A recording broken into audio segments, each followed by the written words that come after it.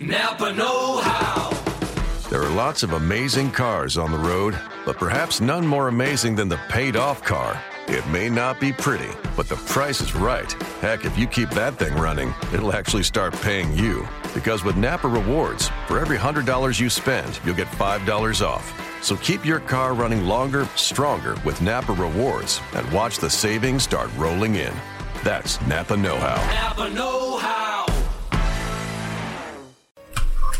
The following broadcast has been approved for elite Hornets fans. What a block by Cody Zeller. Walker down the lane, drive, shoots, scores! Game over! Bringing back the buzz was only the beginning. We will not go quietly into the night. It's Hornets talk for the hardcore fan. It's Hive Talk Live. Welcome in, Hornets fans. This is Locked On Hornets, presented by Hive Talk Live. It's Hornets talk for the hardcore fan. I'm Doug Branson. No David Walker this evening. He's hard at work on a way to visit an alternate universe where DeMar DeRozan finished that beautiful 360-degree jam in international competition. Good luck, David. We are now part of the Locked On Podcast Network. We're adding new podcasts every single day, it seems like. Locked On Fantasy Basketball with friend of the show Josh Lloyd premiered the other day. And if you're an all-around NBA head like we are, listen to Locked On NBA to get caught up on everything important around the association. We've had some amazing episodes since we've returned yesterday. We dove deep into the Marco Bellinelli edition. Today we're going to do the same, this time with center Roy Hibbert. Great conversations coming up with two guys who know him all too well. Anthony Irwin from Locked On Lakers, and he's been on the show several times. Tom Lewis from IndyCornrows.com, the SB Nation blog on the Indiana Pacers. A couple of smart basketball heads, and that's what we love here on this show. We're returning live this fall on our YouTube channel. You can watch us and chat with us live on Tuesdays and Thursdays. Go to YouTube, search Hive Talk Live, subscribe. Follow us on Twitter at Hive Talk Live for more information on when we will be going live. It's exciting stuff, folks. I really can't express how cool it is. We're working on graphics. We're going to have video. It's going to be, I think, one of the most revolutionizing experiences in terms of sports podcasting, in terms of live sports production. It's going to be really, really cool. All right, you can email your thoughts, questions, your way too early conference standings predictions. We're talking to Adi Joseph tomorrow on the Eastern Conference Outlook. That should be a really great conversation. You can email all of that to buzzbuzz@hivetalklive.com. Hey, have you ever thought, I've got a business or I've got a product that I think Hornets fans would really love to hear about? Well, if you want to advertise on this show, email us for more information, buzzbuzz@hivetalklive.com. Okay, well, after re-signing Nick Batum and Marvin Williams, the Charlotte Hornets went about replacing some of the players they lost and addressing some needs left largely ignored last season. Mainly, I'm talking about a shot-blocking rim protector, and I make that distinction. That's all one phrase there, shot-blocking rim protection, because the Hornets as a team last season were not terrible. In fact, they were good at protecting the rim. And that's something that Steve Clifford has been known for, protecting the rim without necessarily having a designated shot blocker on the team. But I think a lot of people noticed, especially in the playoffs, the Hornets weren't able to summon that physicality that a shot-blocking rim protector brings to a team. Can really change a game. It doesn't show up. It's one of those non-box score kind of things. But it can really have a large impact on a team when a game gets extremely physical to have that kind of player. In that vein, they decided to go out and sign Roy Hibbert on a one-year, $5 million deal. Roy Hibbert spent 7 seasons in Indiana, 2 of those all-star seasons, before being traded to the Los Angeles Lakers for a second-round pick. Now, he started 81 games for the Los Angeles Lakers in what turned out to be, you wouldn't know it, by the way. You really wouldn't know it. It was, to me, it was largely, unless you were a Los Angeles Lakers fan, it was really easy to miss Roy Hibbert playing basketball in a significant way at all.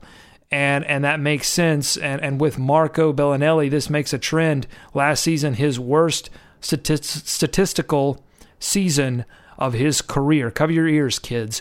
He put up 5.9 points per game, 4.9 rebounds per game. We're talking about a consistent double-double guy for several years in a row, putting up for a season in which he played 81 games, started 81 games, 5.9 points per game, 4.9 rebounds per game. Most importantly, the well-known shot blocker had only 1.4 blocks per game. That's down from his high of 2.6 in a dominant 2013 and 1.6 the year previous. It was a tough year in LA, in La La Land, for Roy Hibbert for, I think, a variety of reasons, and that was the crux of our conversation with Anthony Irwin from Locked On Lakers. Take a listen. Joined now by Anthony Irwin from the Locked On Lakers, the Lakers coverage from the Locked On Podcast Network. Thanks for joining us, Anthony. Thanks very much for having me. I'm looking forward to talking some Roy Hibbert. Yeah. It's probably not the favorite subject among Lakers fans or Lakers commentators because not only did he struggle for the Lakers last season, but I get the sense that the Lakers sort of settled on Roy Hibbert after missing on LaMarcus Aldridge, so it already started a little bitter as the Roy Hibbert era began in Los Angeles. What were the expectations for Hibbert at the beginning of last season? There's always going to be, anytime you get somebody, anytime you get some kind of reclamation project, you're going to, it's immediately going to be, well, maybe they can be almost as good as they used to be. Maybe they might not be terrible. And it was tough to watch. It was tough to watch. I'm saying this almost, as somebody looking back on an ugly, short relationship. It never went well for Roy out here in LA. And I don't think it was all his fault. I think the entire organization was in a bad place to reclaim anybody.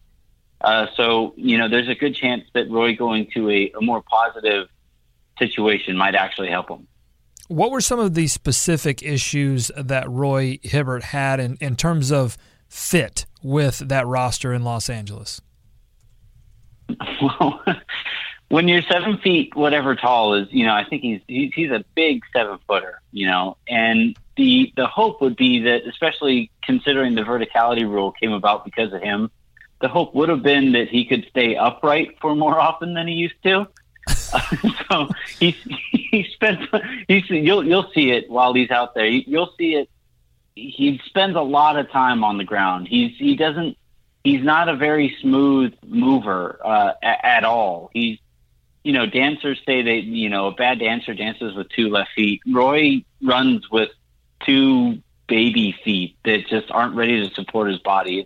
It's tough to watch him because he tries really hard. I never got the sense that he wasn't out here working his tail off to be successful.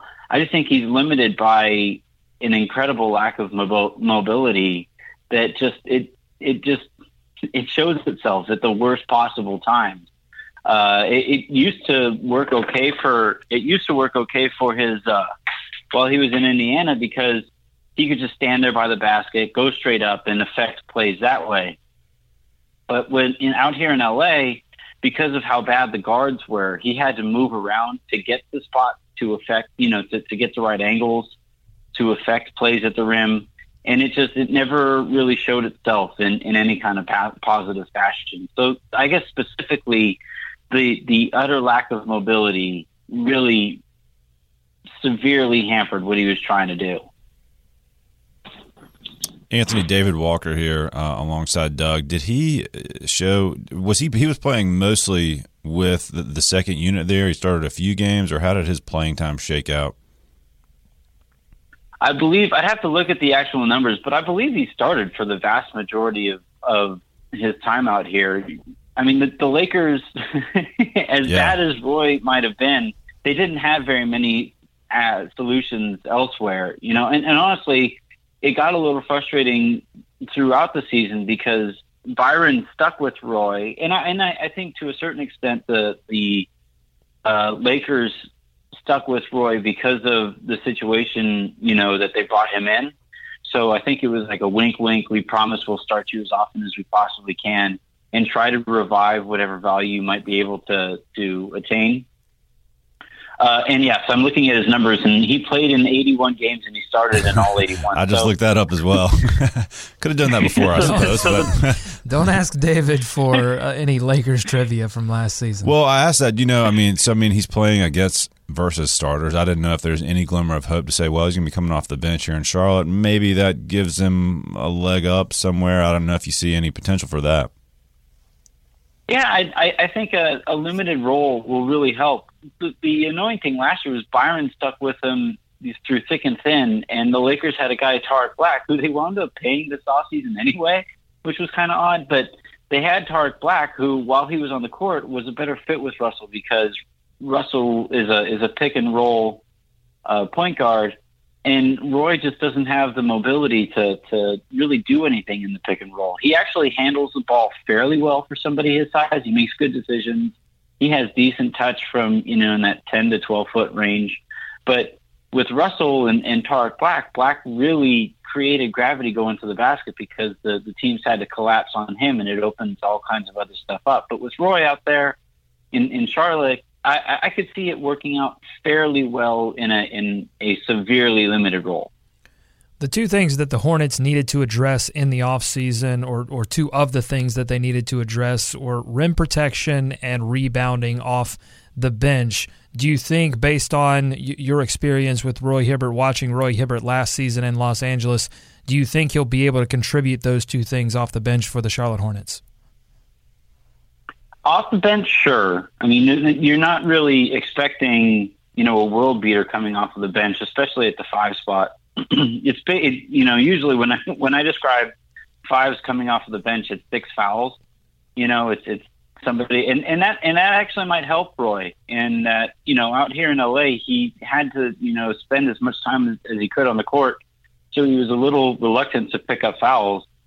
Out there, he actually might benefit from the ability to just go out there and just go out there, Roy, and if anybody gets near the rim, do whatever you can to stop them there, and that might actually help. Although you don't want to pick up too many fouls as a defense. Rebounding, the thing that Roy does rebounding, and it's why I actually really like the pickup when the Lakers made the acquisition, was that Roy doesn't rebound for himself very well. You look at his actual individual rebounding rates, and they aren't very good. But teams tend to rebound the ball better with him on the court, and he does a really good job of boxing his. And at other times, other guys out of the paint, allowing guys to get the rebound, and it actually improves the team he's on, their pace. So when the Lakers got him, and the Lakers had a healthy Julius Randle, the thinking was, all right, Roy, you box everybody out. Randle, you get the rebound, and we're going to get out and run. And it worked effectively, semi-effectively for parts of the year. But I just think, Randle wasn't ready to assume that responsibility, and the Lakers on the whole just weren't very good. So the thinking there in Charlotte is that if they want to improve bench pace, Roy, despite being as slow as he is, might actually help. Did you get a sense for how Roy Hibbert is in terms of his locker room presence? It's kind of tough with Roy because in interviews, he's never going to give you the greatest quotes. He doesn't particularly like talking to the media. But what I do, or what I was able to see from the outside looking in, was that his teammates did like him. His teammates did respect him. He is a good defensive coach on the court. If somebody misses a rotation, he's the first person to let them know, hey, you've got to get here. And it really showed itself early in the season. And I don't know if later in the season, Roy said, all right, these kids just aren't going to get it, or this system just isn't going to work, whatever. But I think out there in Charlotte with other guys who really have winning in mind, Roy's ability to be vocal on a basketball court might actually really help, especially with the second unit that tends to need direction defensively. Interesting stuff from Anthony Irwin of Locked On Lakers. Anthony, thank you so much for joining us. Anytime, guys, anytime. And I'm really excited to work with you guys on this Locked On network. You guys have done great work. I was really excited when David said he brought you guys on. So really excited I'll be part of the same team.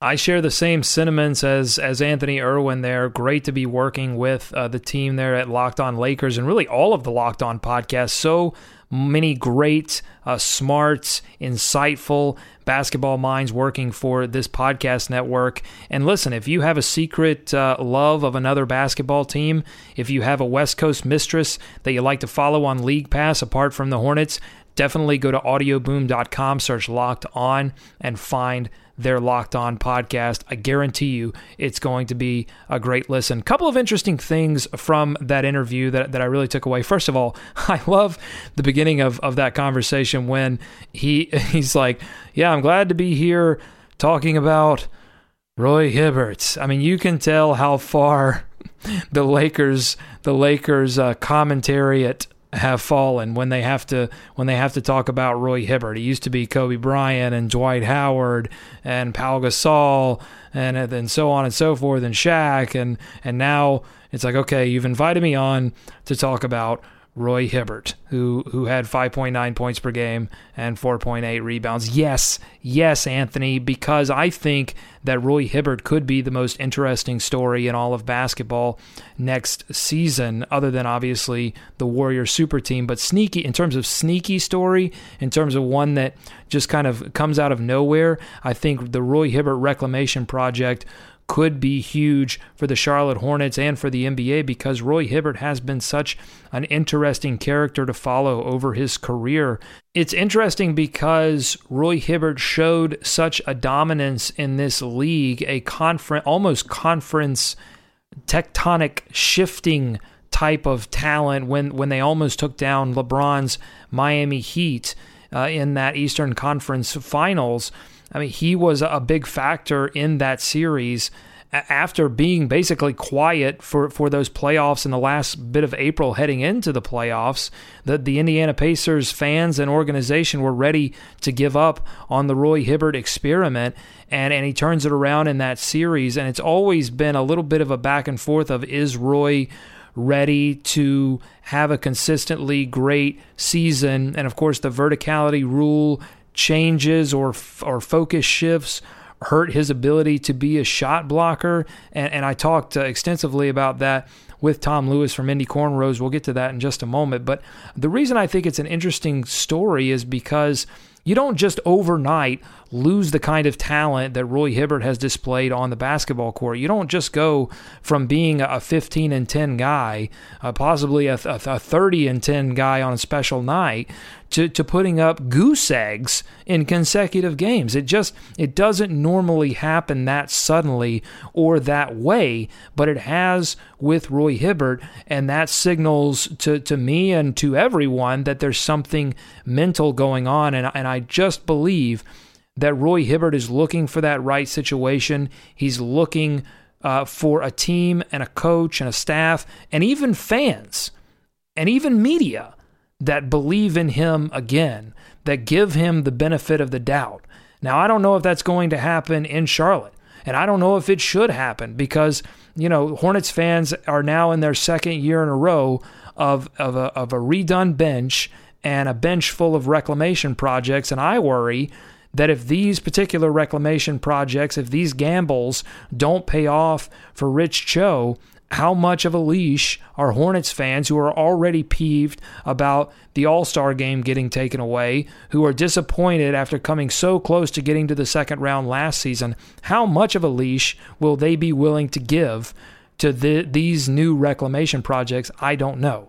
But there was a time, as I mentioned, that Roy Hibbert was a somewhat dominant force in the NBA, a force to be reckoned with. Before they changed the focus on the verticality rule, Roy Hibbert took that rule, used it to its maximum advantage, and became a monster on the court. And if you don't know what the verticality rule is, it's essentially for help defenders. If they jump straight up in the air, they don't get called for the blocking call, even if contact is made. The ref would assume in that instance, or make the judgment in that instance, that the driving player, the guy driving from the three-point line, initiated the contact.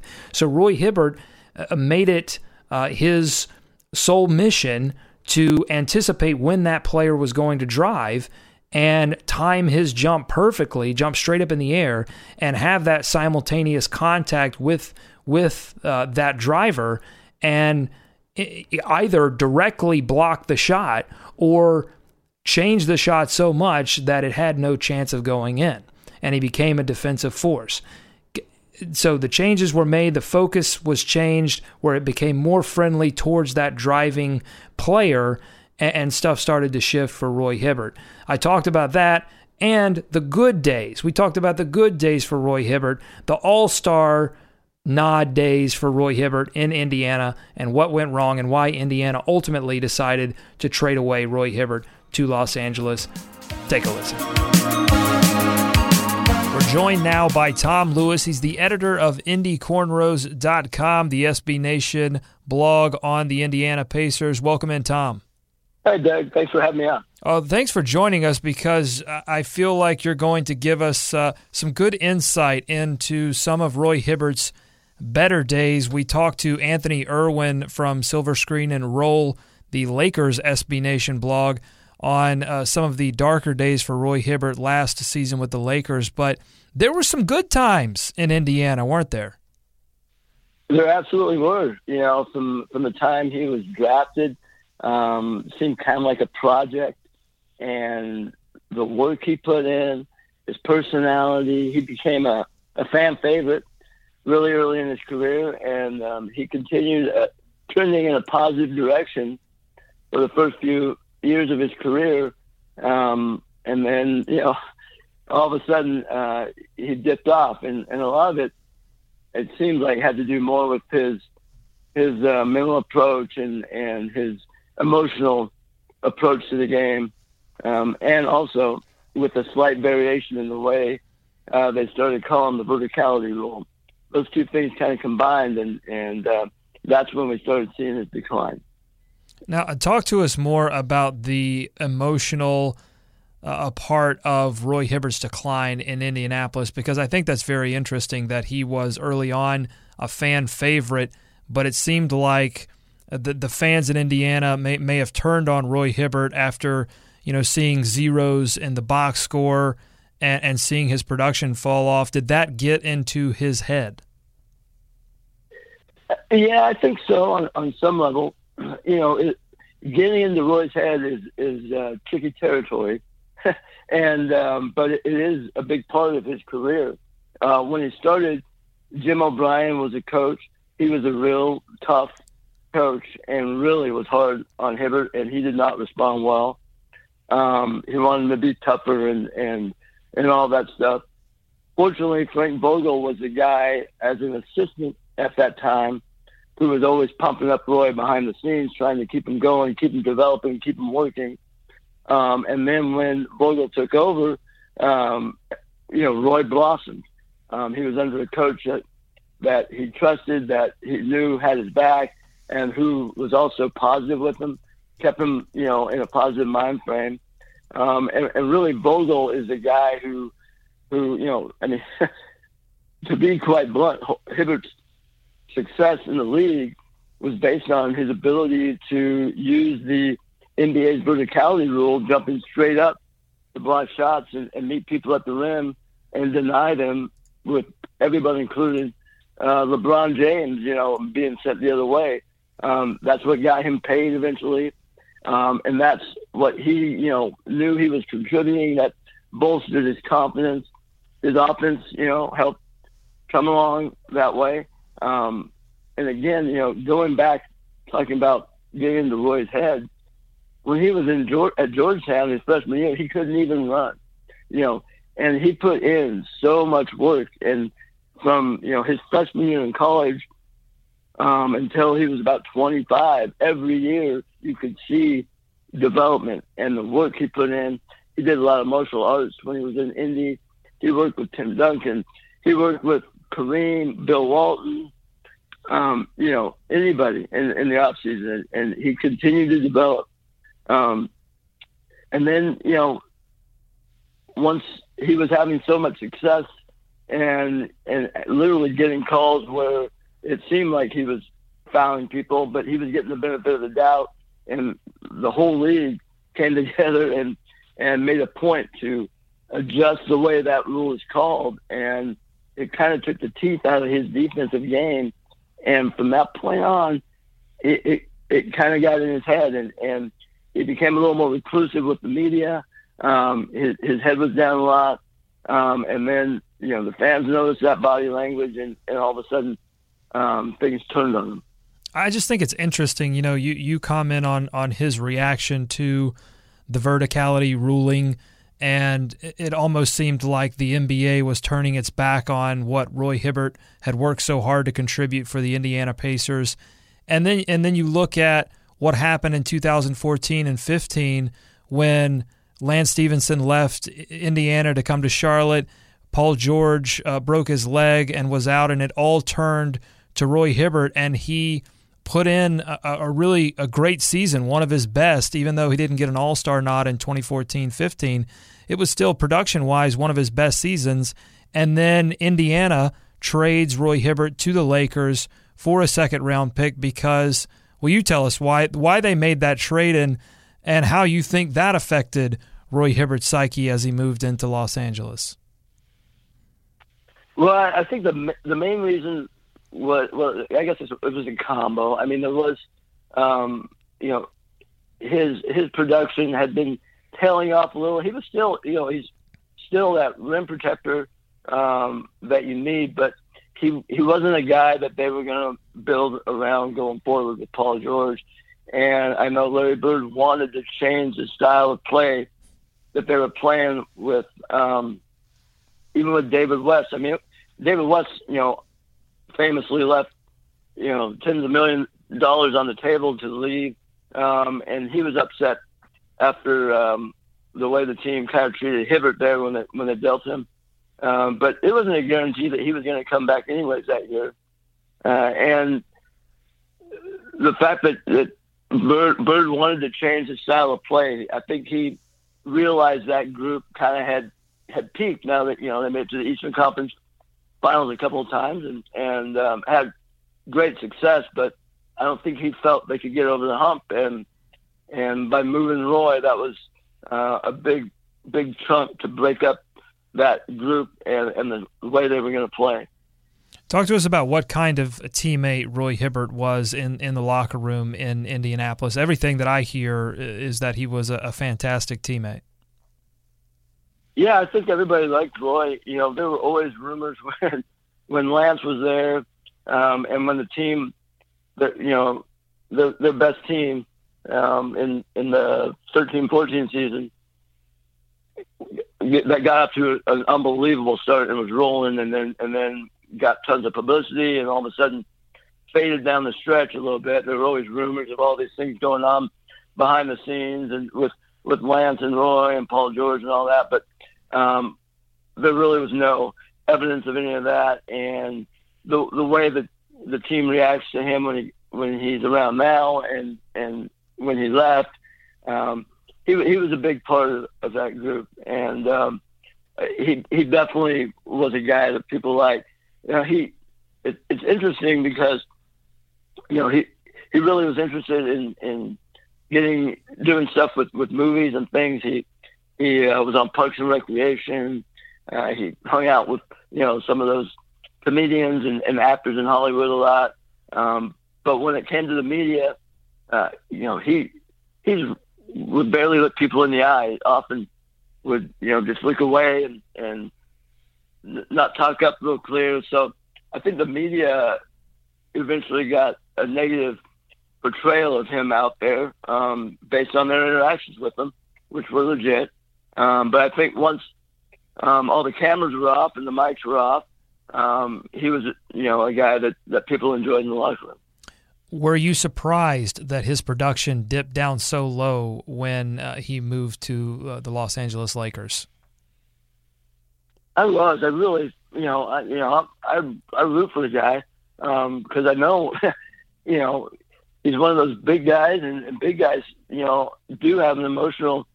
Some guys have an emotional struggle getting through life just because they've been a big guy all their life, and I'd have no idea what that would be like to be stared at, when you're 12 years old walking into a room, or 15. And you know he's got talent. You know he wants to do well, and is a guy that I root for. And I thought, you know, he'd be in a situation in LA where there was really nothing to lose, and would turn it loose a little bit and have a better season than he did. Now, you know, in hindsight, I don't know if we can blame Roy for all of that, because that Lakers year with Kobe's retirement and then the young guys and then not really being interested in winning made that a tough environment. And I think, you know, that's one thing maybe that hampered Roy, was that he does things that, you know, when he's at his best, he's doing things that can help a team win. And if that isn't the primary goal across the board, maybe you're not going to get your best out of him. So Roy Hibbert is going to be in a reserve role, barring injury, in Charlotte. When you look back on his time in Indiana, what kind of players would you suggest the Hornets put around Roy in a rotation to make to optimize what he gives to a basketball team? Some aggressive wing defenders. You know, that was one thing I really think that helped Paul George develop into a great defensive player on the wing, and also help make those defensive teams, you know, make a lot of players appear better than they were on the defensive end, because they could be aggressive. They could get out. They knew that Roy was back there as the last line of defense. If they gamble and miss, that he would be there to help protect the rim. So I think that is, you know, the key way he can help impact whatever unit he's playing with.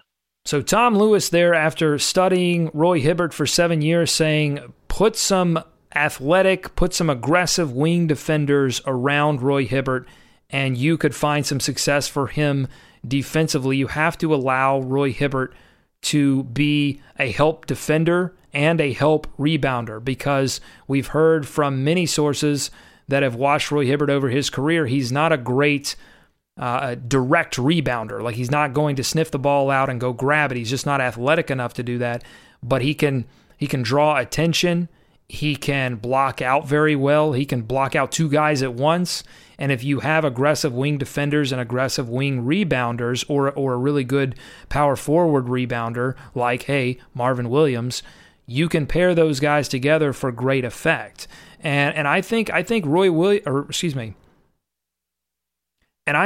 Hibbert will benefit from being around not only better talent, but I think talent that's focused on team defense, that's focused on team offense, that moves the ball around, that plays a perimeter-style game, as opposed to the Los Angeles Lakers, who did not play a perimeter-style game, so the lane was often clogged. I think Roy Hibbert will benefit from that. I think also, and this is what I forgot to mention from the Anthony Irwin interview, is that Anthony mentioned that Roy Hibbert, not only a great teammate off the court in the locker room, but he's also a little bit of a quarterback on defense, and you know, he can do that because he sits back. I mean, he gets to see the entire court because he doesn't often find himself near the three-point line. He holds other players accountable on defense. He helps on defense. He has a good defensive awareness, and I think that helps none other than Marco Bellinelli. If they opt to play these two guys together, Marco Bellinelli will space out the floor for Roy Hibbert, and Roy Hibbert will make sure, and we talked about this in the last show, Marco Bellinelli played defense in San Antonio because other players held him accountable, and because Greg Popovich held him accountable. And it seems like, I mean, we know Steve Clifford will hold Marco accountable, and now you've got somebody on the court that's, you know, and maybe they pair MKG with Marco Bellinelli as well, and Roy Hibbert, and then you have that aggressive wing defender and aggressive wing rebounder, and now you've got them playing some functional team defense. There's a possibility there. When I let the rotations roll around the old melon, swim in the Olympic pool of my mind, I can start to make sense of different playing groups, of different pairings that could come together and find some success on defense and possibly on offense as well. Thanks for listening to Locked On Hornets, presented by Hive Talk Live, part of the Locked On Podcast Network. We've got a great show coming up tomorrow. NBA deputy editor for sportingnews.com, Adi Joseph, comes on to help us break down what's going on in the Eastern Conference, make some sense of this new look Eastern Conference, including where the Hornets rank in his mind amongst the many. Follow us on Twitter at Hive Talk Live. Subscribe to us on iTunes. And while you're there, please give us a 5-star review. Help Hornets fans just like yourself, hardcore Hornets fans like yourself, find this podcast. Make sure to tell your friends about what's going on here at Hive Talk Live. Exciting stuff happening, gearing up for this next Hornets season. If you'd like to advertise with us, make sure you email buzzbuzz@hivetalklive.com. Hive Talk Live is a presentation of SB Nation's @thehive.com. I'm Doug Branson. Go Hornets, go America. Have an amazing Thursday. Let's swarm Charlotte. Ace is the place with the helpful hardware, folks. It's Ace's biggest LED light bulb sale of the year. Right now, buy one, get one free on our best-selling LED light bulbs. Our 4-pack of LED bulbs is $9.99, and our 2-pack of LED floodlights is only $12.99. Buy one, get one free. There's no limit on how much you can save, so stock up now. Hurry in. Buy one, get one free on long-lasting 10-year LED bulbs now through Monday, only at your neighborhood Ace. See participating stores for details.